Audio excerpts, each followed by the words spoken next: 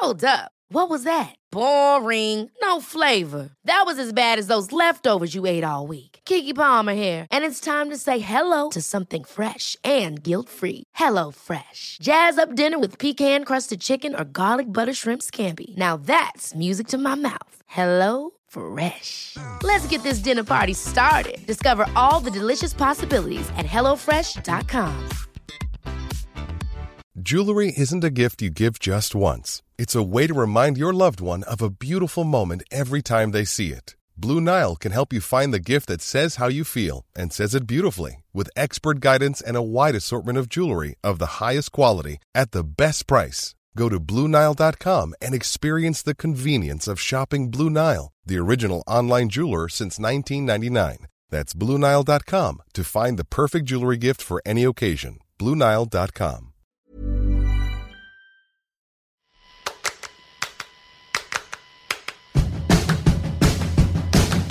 Welcome to Unscrewed, the show that knows that real liberation includes sexual liberation. I'm your host, Jaclyn Friedman, and on this week's episode, I thought we'd bring you a little something fun. We've had a couple of really dark episodes, and I thought I'd bring you a little celebration, specifically of the 20th anniversary of Scarleteen.com, which is basically the official sex ed website of Unscrewed and practically every other sex educator you know. Scarleteen.com is an amazing resource. It's specifically targeted toward young people, but honestly, people of all ages use it all the time. They have message boards, they have articles about everything you can imagine. They give amazing advice. And the person behind it, the amazing creator and friend of mine behind it, is Heather Corinna, and they have kindly agreed to be with us today to talk about it. So please welcome Heather. Thank you for being on the show. You're welcome. Thanks for having me. 20 years, man. It's a long time. It is a little unbelievable. It's amazing. But before we get into all that, I have to ask you lightning round questions. So what's been making you happy this week? I'm really sorry to say this to my other people in Chicago, but I'm not in Chicago this week. I'm sorry, but it's also making me happy. Yeah, no, I think it should make you happy. Just so everyone knows, we're recording this the week of the polar vortex. So it is cold and getting colder, I understand, in Chicago right now. Yeah, skipping it is definitely the thing. A++. Yeah. What's some of the best sex advice you ever received? I feel like the best messaging that I ever kind of absorbed, that I picked up around me overall, was just to not be having sex if I'm not enjoying myself, right? Like that sex is about enjoying myself. And if that's not what I'm doing or what I think I'm going to do, why am I doing that? Do you know where you learned that? My parents were dating really for most of my childhood. You know, that was urban Chicago in the 70s. My dad was dating a bunch of people. My mom was dating a bunch of people. So, you know, it's before the 80s. Right. Before goddamn fucking Reagan. What's been making you the maddest or saddest about the sexual culture these days? I don't know. This feels a little petty, but I guess it's not in the end. I'm very sad. I'm glad for the people that are doing it for their liberation. I'm sad that this was part of anyone's process to see all of abstinence only very clearly coming home to roost in terms of people finally being able to come out the other side of it and have to do their own healing work and have to really look at what they have to do to undo things. Nobody should have to suffer like this period, but this has been an exceptionally long time. And who suffered is exactly who you knew they were making to suffer, right? Like who suffered were women and queer people, right? And trans people. And this was not an accident. This was not like an unintended side effect. This was the intended effect, and it worked. All right. What is a myth about sex that you used to believe but don't believe anymore? You know, going back to the sex advice, actually, I think that for a long time, and certainly before I worked in this field, I actually believed that most people were having sex just because they liked it and they wanted to be having it. Oh, you actually believed that the sexual culture was nicer than it is? Yes.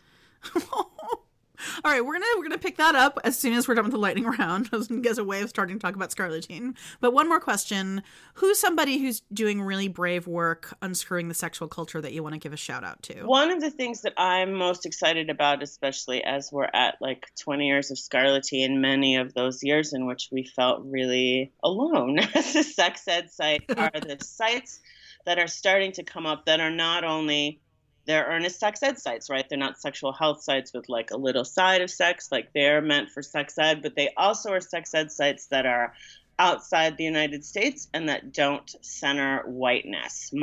Yes. Tell me about them. So my two favorites right now are one called Agents of Ishq, and that's based out of Mumbai. And they're kind of talking about sex, love, and desire is their jam.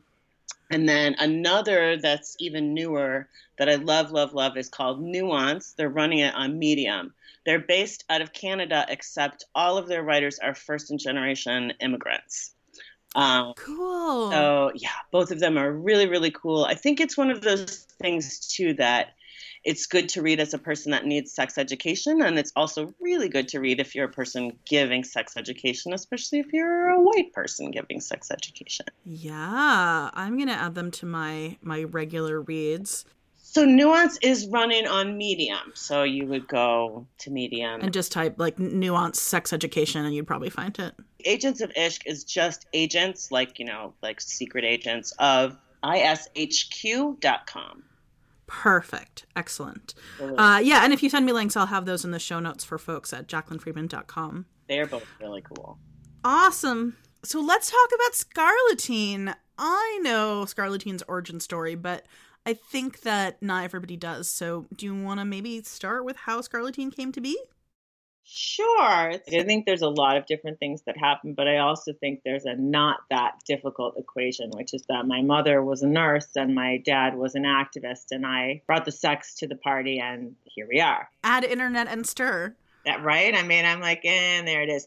At the time that Scarleteen started, I was doing a couple of things. I was still classroom teaching Montessori 3 to 6.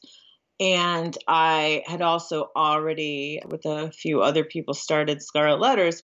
So this was pre-Google. This was pre-Yahoo even, barely, but enough. I mean, there really wasn't even that much porn on the internet. Like, there was starting to be, but I mean, the balance of the amount of porn on the internet with everything else was a radically different balance. And so we certainly were one of the only things, I can even think of a couple off the top of my head, that were about sex, that were by or for women, and that was something besides just visual pornography. And a couple of things happened around that. One, this is the first version of what would later become the Child Online Protection Act, which was the Child Decency Act? It was the CDA. I don't remember which the C stood for and which the D stood for. So people were outlinking, if you had adult sites, to say, if you're under 18, go here. The sites that were doing that were being shits about it. They were doing things like putting up a Disney link. When I'm like, do you know what? Like, a teenager that wound up at a porn site, because again, there's no JavaScript. You're not accidentally getting accidentally click something and wind up at a porn site. There wasn't even any Rickrolling back then. That's what I mean. I'm like, finding a pornography site in the late 90s on the internet was like akin to climbing the Mount Everest of the internet. You had to do it on purpose. At the same time, I had started to get some letters from younger people asking sex questions, because we had some adult sex advice on Scarlet Letters. It was, I think, probably some of the only sex advice that was online, period. People would find that. They would write me a letter. We think it's entirely possible that they are also looking for sexual entertainment. When a lot of people go to look at sexual entertainment, even if they're looking for sexual entertainment, that doesn't necessarily mean they're not also looking for information. Those things can happen concurrently. I think people like to think that they have to be segmented all of the time. And I think especially when you're talking about sex, they usually probably aren't. So we figured, you know what, if we make them a couple of pages, they'll probably come in, they'll probably leave after. But I want to make sure that if what they want is information, they get some information. Now, when you kind of go back to talking about different ways in which I was naive about how things were for people, I kind of thought that a few pages would do it. It's so sweet. How many pages do you have on Scarleteen now? You can't count the message boards because then that's like hundreds of thousands of pages. I think of static content, I don't know, 4,000 or 5,000 pages probably. I mean, web pages, right? And I don't even want to think about what that means. You know, some of those web pages are 15-page pieces. Right. I mean, it was different also because, as you said, there was a lot less information available on the internet. And so people did have more basic questions. You know, you get more complicated questions in part now because the straightforward stuff is easier to find. Right. Well, I think we also get more complicated questions now. I mean, I think there's two reasons. I think one, that's kind of true, but also two, I mean, I think unfortunately, I think that there's definitely a level of overthinking going on because there's so much information. I think it can make it harder to make some decisions intuitively.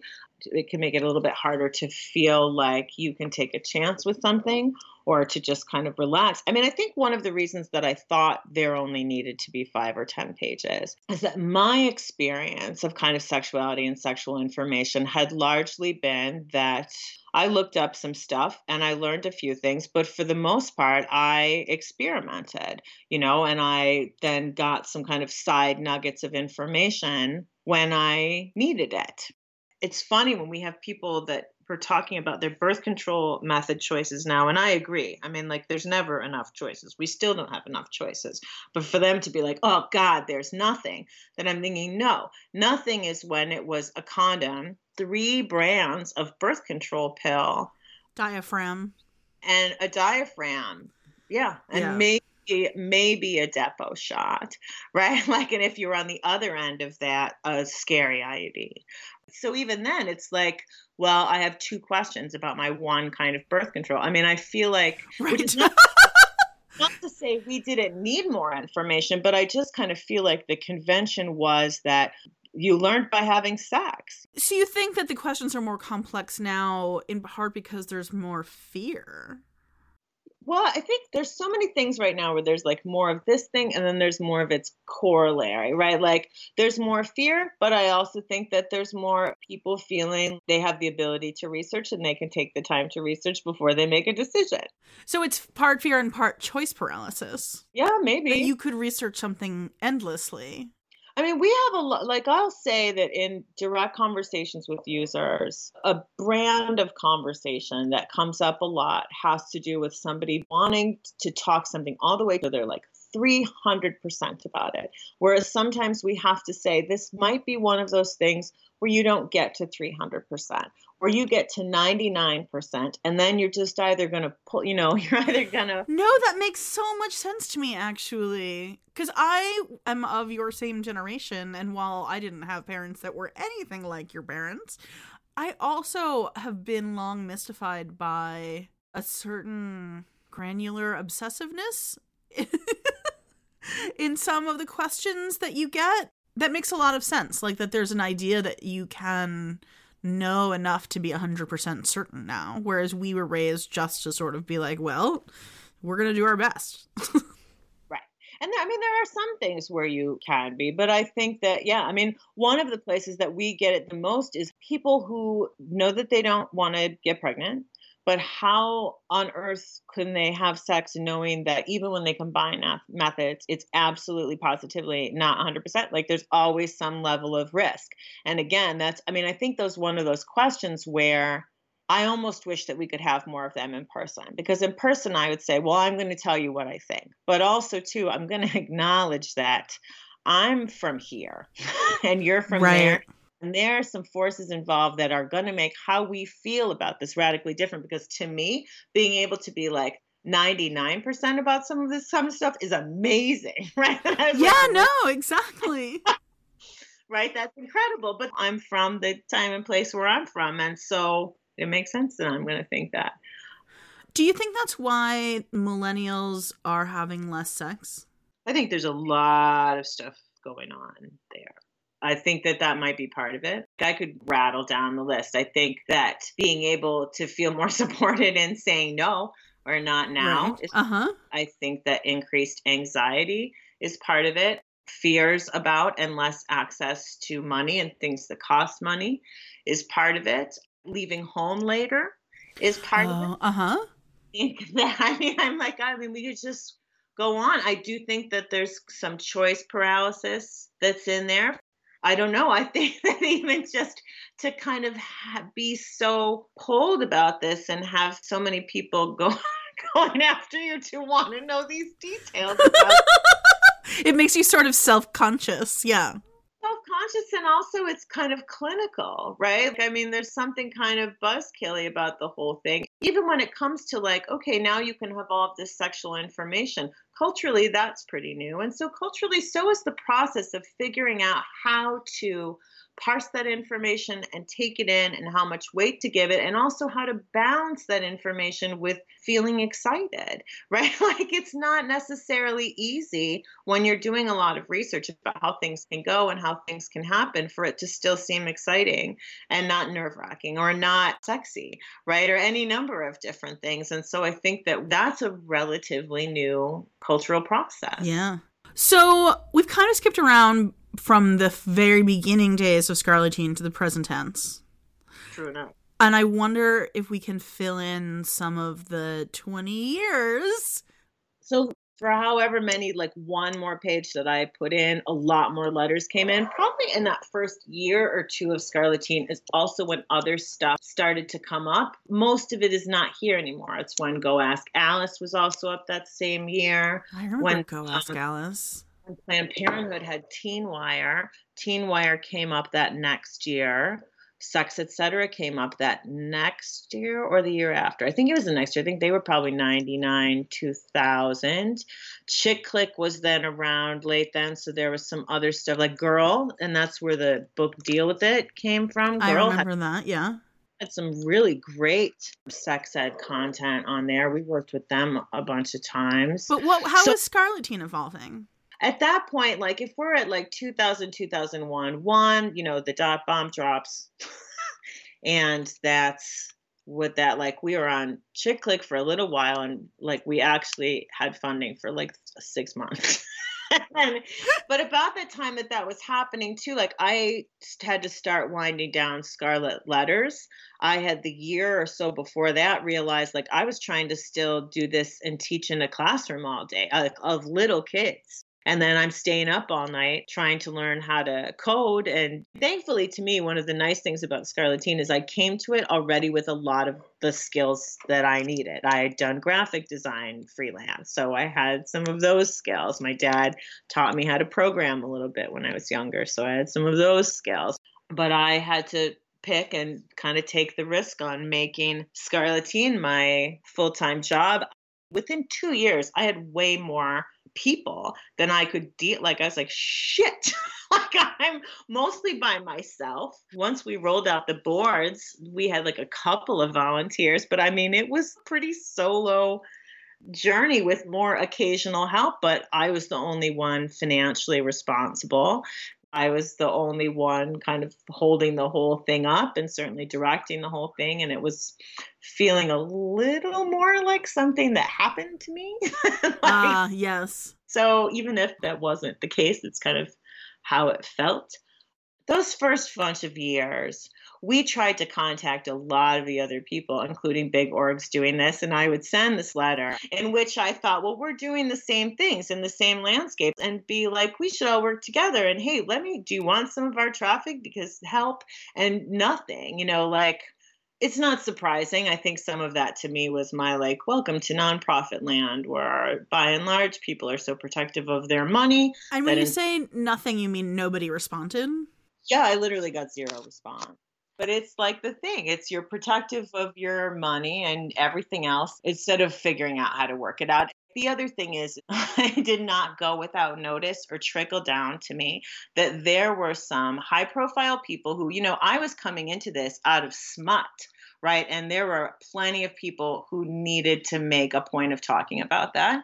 Sex education in the late 90s, with the exception of people like Annie Sprinkle and Susie Bright, who were doing adult education, was not sex positive. Like, you were still supposed to be a nurse or a doctor, which is crazy because still nurses and doctors didn't get shit for sex ed. So I mean, that's still true now, mostly. Yeah.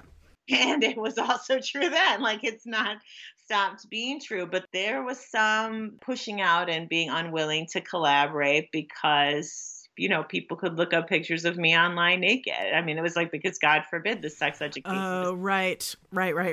Those years of Scarlettine, especially when I think from 2000 to 2005 or 6, were really rough because I was really scraping around trying to make it work. We were always almost closing. I mean, I was like, I can't tell you how many winters that I was like, I'm cold, I just need a coat.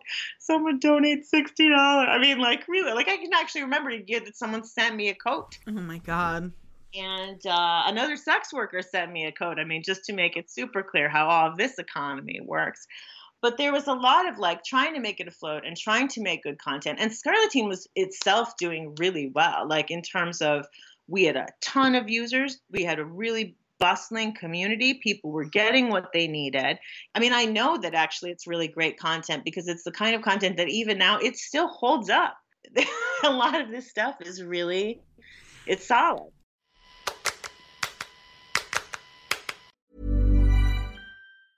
Jewelry isn't a gift you give just once. It's a way to remind your loved one of a beautiful moment every time they see it. Blue Nile can help you find the gift that says how you feel and says it beautifully, with expert guidance and a wide assortment of jewelry of the highest quality at the best price. Go to BlueNile.com and experience the convenience of shopping Blue Nile, the original online jeweler since 1999. That's BlueNile.com to find the perfect jewelry gift for any occasion. BlueNile.com. Hold up. What was that? Boring. No flavor. That was as bad as those leftovers you ate all week. Keke Palmer here, and it's time to say hello to something fresh and guilt-free. Hello Fresh. Jazz up dinner with pecan-crusted chicken or garlic butter shrimp scampi. Now that's music to my mouth. Hello Fresh. Let's get this dinner party started. Discover all the delicious possibilities at HelloFresh.com.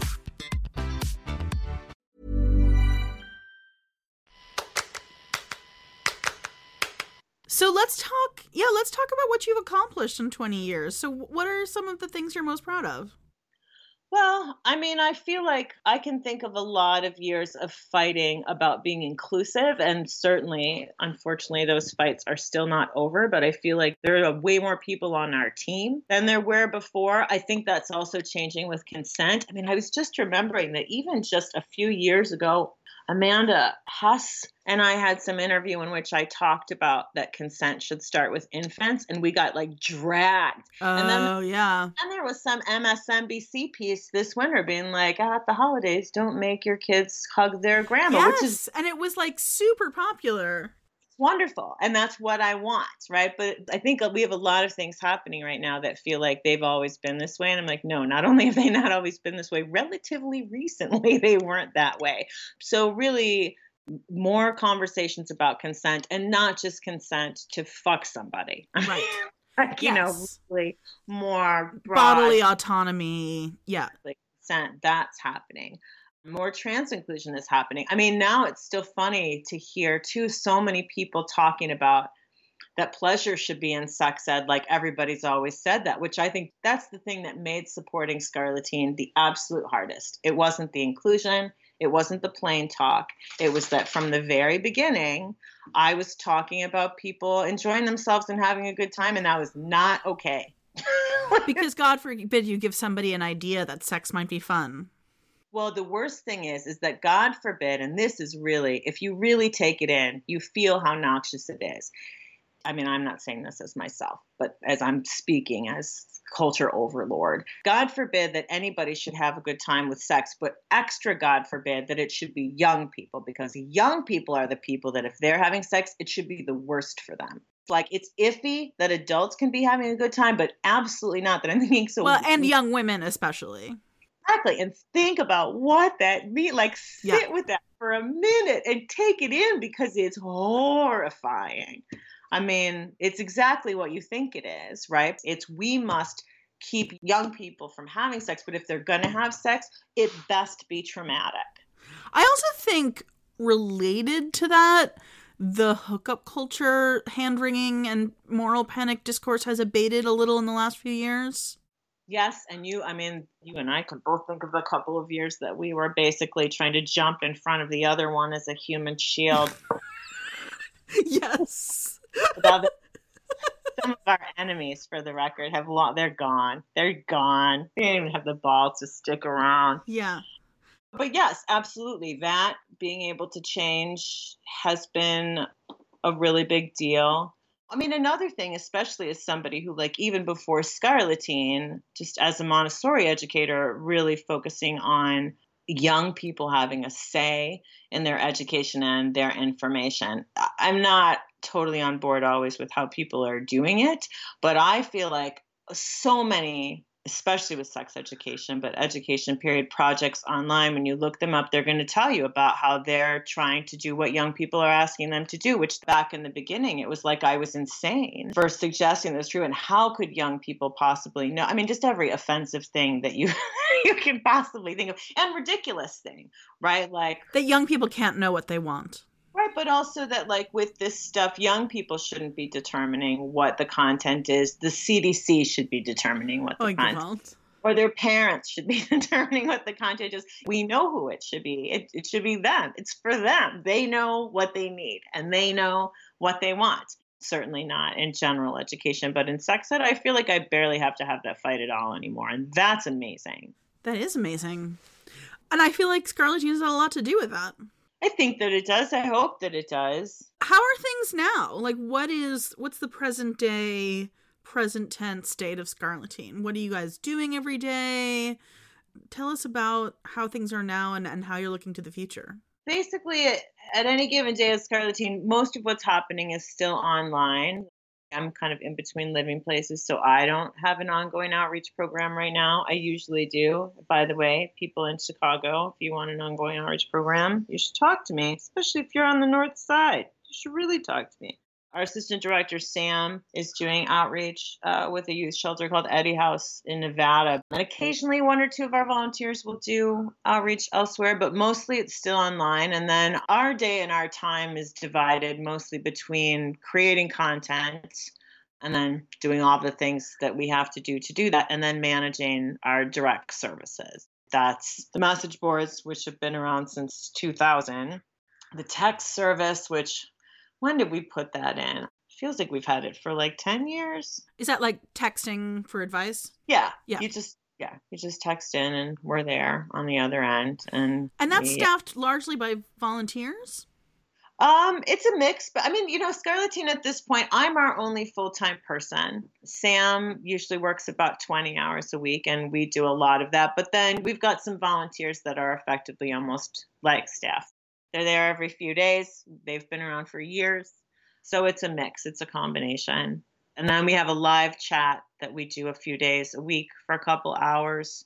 So, I mean, it's funny, too, because traffic-wise, direct services are 0.0001% of our traffic that we have in a day. But they inform a lot of what we do, right? Because between that and then email and then what we listen to people kind of say on social media, this is how we decide a lot of what we do, is we decide what content we need by what happens in conversations and direct interactions. And we decide by if people write in and say, hey, I need this thing. One of my favorite things to have happen is that, on Twitter or Facebook, somebody will make some snarky thing like, why isn't there an article about this on Scarleteen? And we'll be like, you're totally right. There should be one. We're going to go make one right now. I don't know why people always come in so hot. I'm like, this is always how we've done it. We're like, oh, do you think we should have that? Yeah, we should have that. We're going to go make it. Then we're going to have it. There it is. Done. Moving on. Next. A lot of Scarleteen changes have actually happened through snark. That it's like, I don't know, why are you being snarky? Why don't you just ask? One of the things to me about being grassroots is that, of course, if you're courting big funding, this is very difficult. But for us, like, to be grassroots and to really stay grassroots, you can't really do that much long-term planning because you have to just be reflexive and responsive. In order for us to do things how we're going to do things, it's really on the fly, including because you can't know what's going to change culturally very suddenly, which can radically change what everybody wants or needs. Right.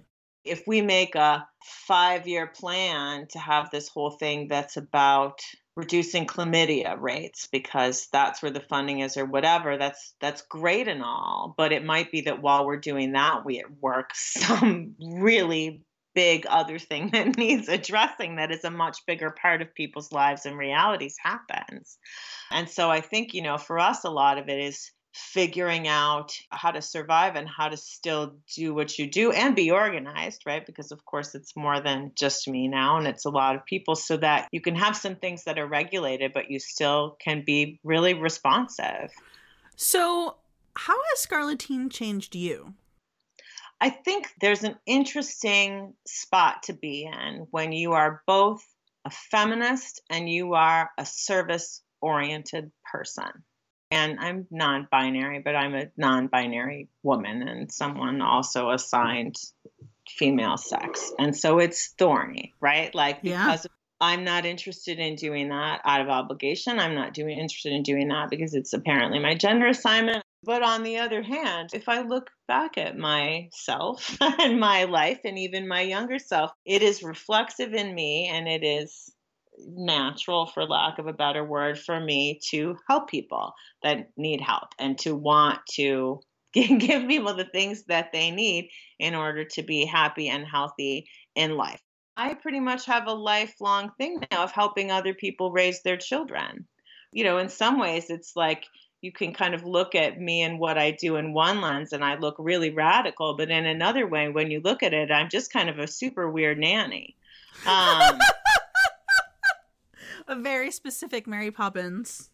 Yeah, but it's tricky. And there's something about the way that that's worked with Scarleteen. When you look at who we help, like, some of it is understanding that we're not just doing sex ed. A lot of my time at Scarleteen has been spending very dedicated, very intensive, sometimes every single day for hours, one-on-one time with people who have survived abuse or assault, right? Or people trying to get out of an abusive household that's abusive to them because they're queer, they're trans.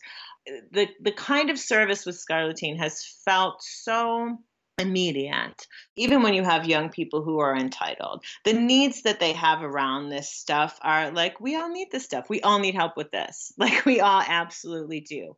And young people are abandoned in it more than anybody else. And so it's one of those things that I feel like makes it very effortless to just pick it up and be like, of course I'm going to do it. And and that's kind of how Scarleteen has been in the front. Of course I'm going to answer these letters that someone has written me because they picked me and because I can.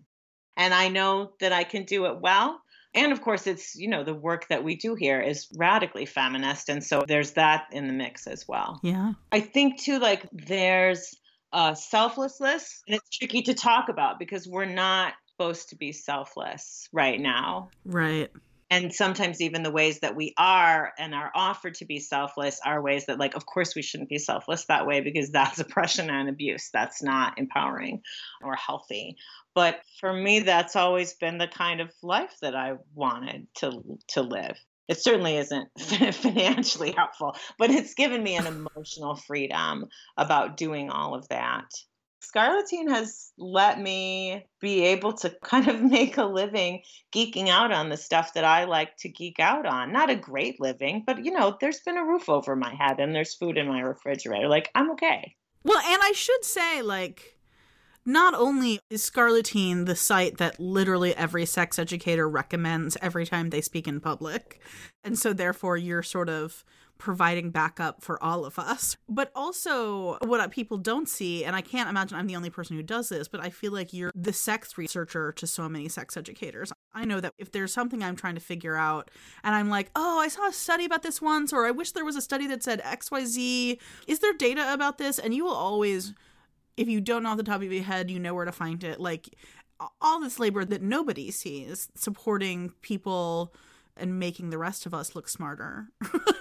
I appreciate that. You said that, actually. I do actually kind of feel like that doesn't get seen very often, and I've never heard someone articulate it. I'm like not that. the only person who does that. I can't imagine. Well, no, you're not by a long shot. And so, some of it is much less gracious. Our Twitter feed is definitely our busiest bit of social media. But I think what our Twitter feed largely is kind of a sex education news service for other educators more than it's something that young people are using.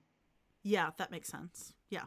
And I like that. You know what? I like that service too. Like, you know what? I have always had it in my head. One, because I don't want to try and single-handedly give sex education to billions of people because that's too many. This is me. And it doesn't work like that. But also because I would like to maybe sleep sometimes, or have sex myself on occasion. What? But I know it's crazy. I like doing what we can do to make it so everybody else is more informed. My sense with Scarlettine has always been that if this is the sex ed that works for you and this is the right place for you to get what you need, that's great. If it's not, I don't want you to stay here. And I'm happy to help you. Like, let's find what is. I mean, but I just want to appreciate how extraordinarily rare that is. Well, and it's unfortunate. And it's, I mean, to be like really, to put a really fine point on it, I actually think that it's some of why everybody could have a better sex education right now. Again, to me, that's a broken nonprofit machine. And I really think even if people aren't aware that they're doing this, I think this is what's happening, which is that in order to keep our funding and our money and our services, everybody still has to be here, whether or not they're being served that well here. And that's one of the changes that's happened, especially in Western nonprofits, that's really bad. So let's bring this home by talking about funding and making a little pitch for Scarlettine to keep you going for the next 20 years. How are you currently funded? We still, as we always have been, are funded mostly by individual donors. The last year and a half, we've actually finally gotten a couple of foundational grants, which is, yeah, it took long enough. I mean, I say that, but also I recognize that there are probably compromises we could have made at some point in order to get some funding like that. Some of them I don't think we should have made. Like some of them I'm like, nope, doesn't matter that it would have gotten us money. Others in hindsight, well, you live, you learn. We'll figure it out. But that's where we're at right now. And the tricky thing about any kind of institutional funding is that you have to meet their needs and you have to meet their comfort level is really the other thing. And so one of the reasons that it has taken so long for us to be able to get anything but individual funding is that it would mean a change in certain things. It would mean removing some of our content for some things. Have funders literally said that to you? Like, we'll give you money if you take this down? Oh, well, it's not that overt. It's more of like, we'll put in for what it is, and then I'll back and hear something later. Or I'll say, like, we've sent them letters. Why don't we get anything? And then, you know, somebody down the thing is like, well, I work there, and this is the thing. So just FYI, wow. Funders, we see you. Like, or just shifting certain things. The things that people kind of usually want you to change the most are the stuff that you need for the most vulnerable people. Right. Always, always, always. Our trans content makes you uncomfortable. I don't fucking care. Like, right. I just, okay then. So, you know, to some degree, we probably will always not be able to get much of that kind of funding, in part because, again, this is not 1998. Right. So there are other sources of sex ed, and some of them are fine, but some of them I think are really good. Some of them I'm happy to refer to Scarlettine because I think they're as good as we are. But I also think that a lot of things have watered down a lot of things and don't include a lot of things, but have the stability of funding. Right. Because of that. But the thing is, too, is that they also do that version of that well enough that it would be superfluous for me to change Scarlettine to make it like those things, right? Because I'd be like, but those things already exist and they've done well in their way, and I wouldn't do it any different, right? If I was to do it that way, so why bother? I don't really see Scarlettine changing that much in terms of what we want to have in it and what we're not willing to compromise on or get less visible about, or even agree from the front. Like, you know, with everything that happens, I've never had to say, well, if we do that, will we lose our funding? I mean, ostensibly that could change our independent donors, but it's not like we're depending on this grant and we have to think about it. I don't have to think about that stuff when we make our choices, which is good because, you know, I mean, again, I'm the child of a leftist activist. I do think that money corrupts. And I do think that having to make decisions like that with that in there compromises your abilities. If members of Unscrewed Nation, if all of my listeners right now felt moved to give you a little scratch so you don't have to compromise, where should they go? So anywhere on Scarleteen, there's a donate button. You can push it. There's also, we don't get a giant amount of money, but we have a threadless store. There's some good Scarleteen swag. Everybody always likes the Queer Sex Ed for All buttons that. Yes. They're not buttons. They're enamel pins, man. They are, but then there's also, you could have t-shirts. You could have a mug. So yeah, there's a bunch of different ways. But also, too, another thing that we're trying to talk to people about this year, especially in our birthday year, is that you can have a house party, like to throw a small fundraiser, not with hundreds of people, not even with 20 people, but maybe with like 5 people, is a fun thing to do. It's an easy thing to do. You have a dinner party, you have cocktails. I'm happy to come on Skype, whatever we can do to recognize that if we can expand our networks of something grassroots and small, we're funding by telling other people why we think it's so awesome. That can make a pretty big difference. And it's also fun. Amazing. I'm going to have to think about doing that myself. Heather, I am so grateful and proud and all of the feels of everything you've accomplished and everything you do for all of us constantly. And I'm so glad you came on Unscrewed to talk to us about it. Aside from Scarleteen.com, which is where all the magic happens, shout out where else people can follow and connect both with Scarleteen and with you. We've got a contact link at the bottom of every page. So if you want to email me, that's the way to do it. I'm at Heather Corinna, all one word, 1 R, 2 N's, on Twitter.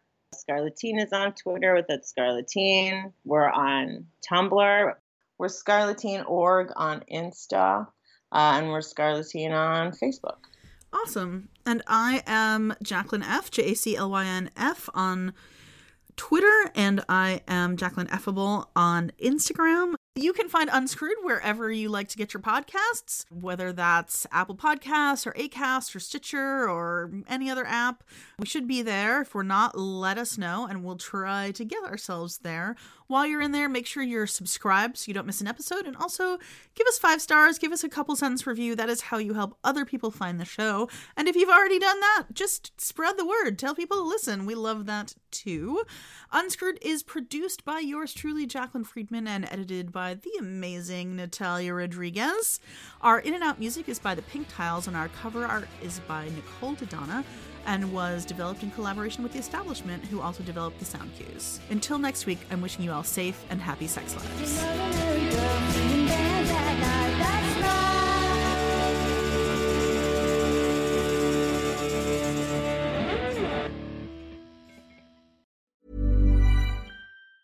Mom deserves the best, and there's no better place to shop for Mother's Day than Whole Foods Market. They're your destination for unbeatable savings, from premium gifts to show-stopping flowers and irresistible desserts. Start by saving 33% with Prime on all body care and candles. Then get a 15-stem bunch of tulips for just $9.99 each with Prime. Round out Mom's menu with festive rosé, irresistible berry chantilly cake, and more special treats. Come celebrate Mother's Day at Whole Foods Market. Even when we're on a budget, we still deserve nice things.